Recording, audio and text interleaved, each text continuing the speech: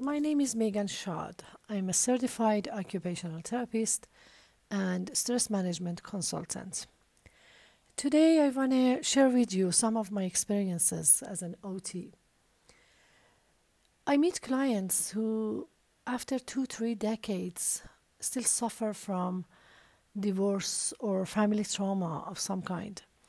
Some of them have even developed psychosomatic symptoms and diseases.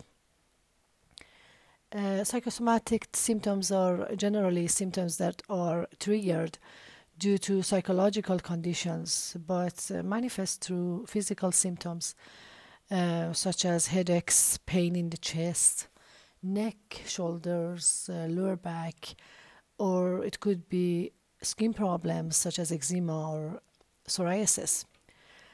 Of course, such psychosomatic symptoms can develop to more severe health problems and diseases such as high blood pressure, heart problems, or issues in gastrointestinal and respiratory systems. I remember I made a home visit, and that was a woman in her 70s. I met that day. She was suffering from multiple serious diseases, actually, at times. She could be in excruciating pain. As we talked, she told me about how badly her ex husband had treated her and about her in laws that hadn't done anything to protect her or to save her marriage. However, the incident she was talking about had taken place nearly 30 years ago. She was so mad and frustrated while she was talking about this stuff with me that one could think that it had happened a week ago. Also, another day, a man in his 60s, I met him to make an initial assessment and prescribe assistive aids if he needed any. I noticed that he had a breathing problem. That problem combined with a reduced balance made him a high risk patient. Later on, he told me that his wife had left him nearly 20 years ago and he had done everything to bring her back. When nothing had helped, he had turned to alcohol and drugs for self-medication.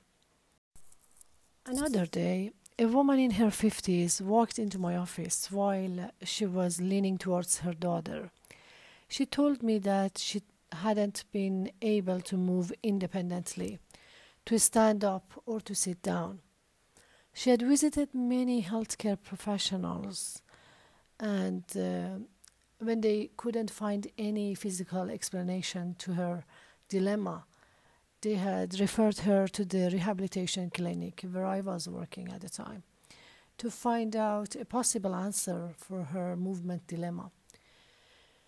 This woman was so sad, and she continued that it felt like she had been paralyzed overnight and she couldn't find herself in this situation.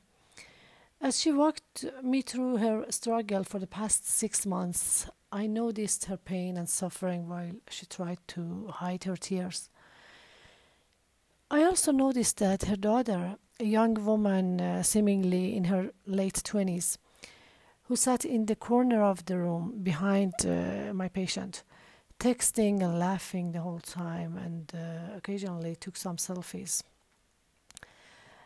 My patient told me that her life has been a struggle for years, that she had just done everything in her power to make ends meet. She had raised her daughter all by herself, working full time, and all the other issues a single parent can have. Many health problems, if they detected at the right time, actually can be prevented. Of course, in cases like above, the patients have a great deal of responsibilities themselves. For instance, the patient with her daughter, I met her many times, of course, after that day for follow-ups. And based on her life story, she had neglected herself for years. She had put everyone else's needs before her own needs. Her movement problem indeed were nothing physical, and they were more of a psychosomatic and emotional character. She had worked full time, sometimes even more, to be able to manage her life, of course. And she didn't have many options, I noticed. But she still could have squeezed some self care activities in her life. Even if we must work hard to provide for our families and care for them, we need to realize that also we have needs as a parent, as a mom, as a dad. We need to take care of ourselves as well. Take some time off for ourselves, even if it's just 20, 30 minutes a day. And it doesn't have to be anything special or in any high end gym. All you need is a quiet, peaceful moment for yourself to move your body and clear your mind.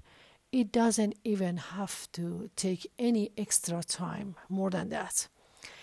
Usually, the best time for exercise for busy and stressed out individuals and parents, especially, is in between daily activities, such as going for a walk after lunch or walking, biking to work if possible. For instance, you can do some yoga exercises or any other form of exercise you prefer while you wait for your laundry or when you're done cooking and waiting for your meal to be ready. And if you're a stay at home parent, why not go for a long walk with your child? Also, set aside 10-15 minutes a day for meditation, preferably first thing in the morning when you wake up or last thing in the evening before you go to bed. Meditation helps the body, mind, and spirit to find its rhythm in all chaos that goes on out there. And it really doesn't take any effort, but it works wonder. All these may seem like simple activities. However, if you manage to do them every day, or at least most days of the week, you'll see a tremendous change in your physical, emotional, and mental health. When you fail to take care of yourself, you become like an empty cup. There's nothing for you and nothing to give to anyone else. Keep in mind, no medication or assistive aid in the world can replace a healthy lifestyle. And at last, consider forgiveness and letting go. Forgiveness and letting go are undoubtedly among the most essential components for a peaceful mind and a healthy, happy life.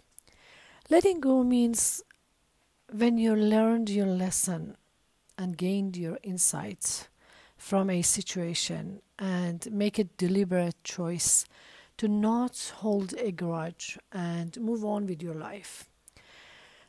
Forgiveness and letting go set your whole system, body, mind, and spirit, on a positive mode, while holding a grudge is filled with negative energy and emotions such as anger, resentment, and bitterness towards yourself and your opponent.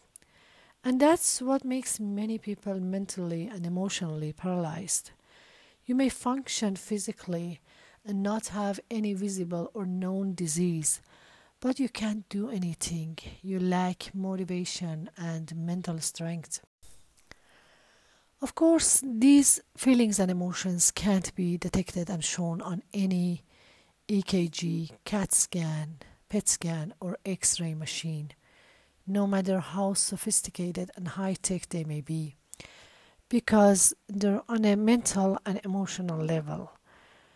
These machines are constructed to detect and show physical changes. Living a well-functioning, meaningful life requires letting go of all past pain and sorrows. It requires being involved in the game of life and and being in the arena, fighting and striving to overcome the barriers, to solve problems you're dealing with here and now, and not standing still on the sidelines, looking back and feeling sorry for yourself. The path to healing goes through the hardships of life. There's no other way around it. And if there is, it doesn't go to healing. Sometimes we give up simply because we don't seem to find a way out of our pain and sorrow. This could be because we put our spotlights on the pain and misery in our lives. We're too caught up with the problems. It's like we get a tunnel vision and we don't see the whole picture.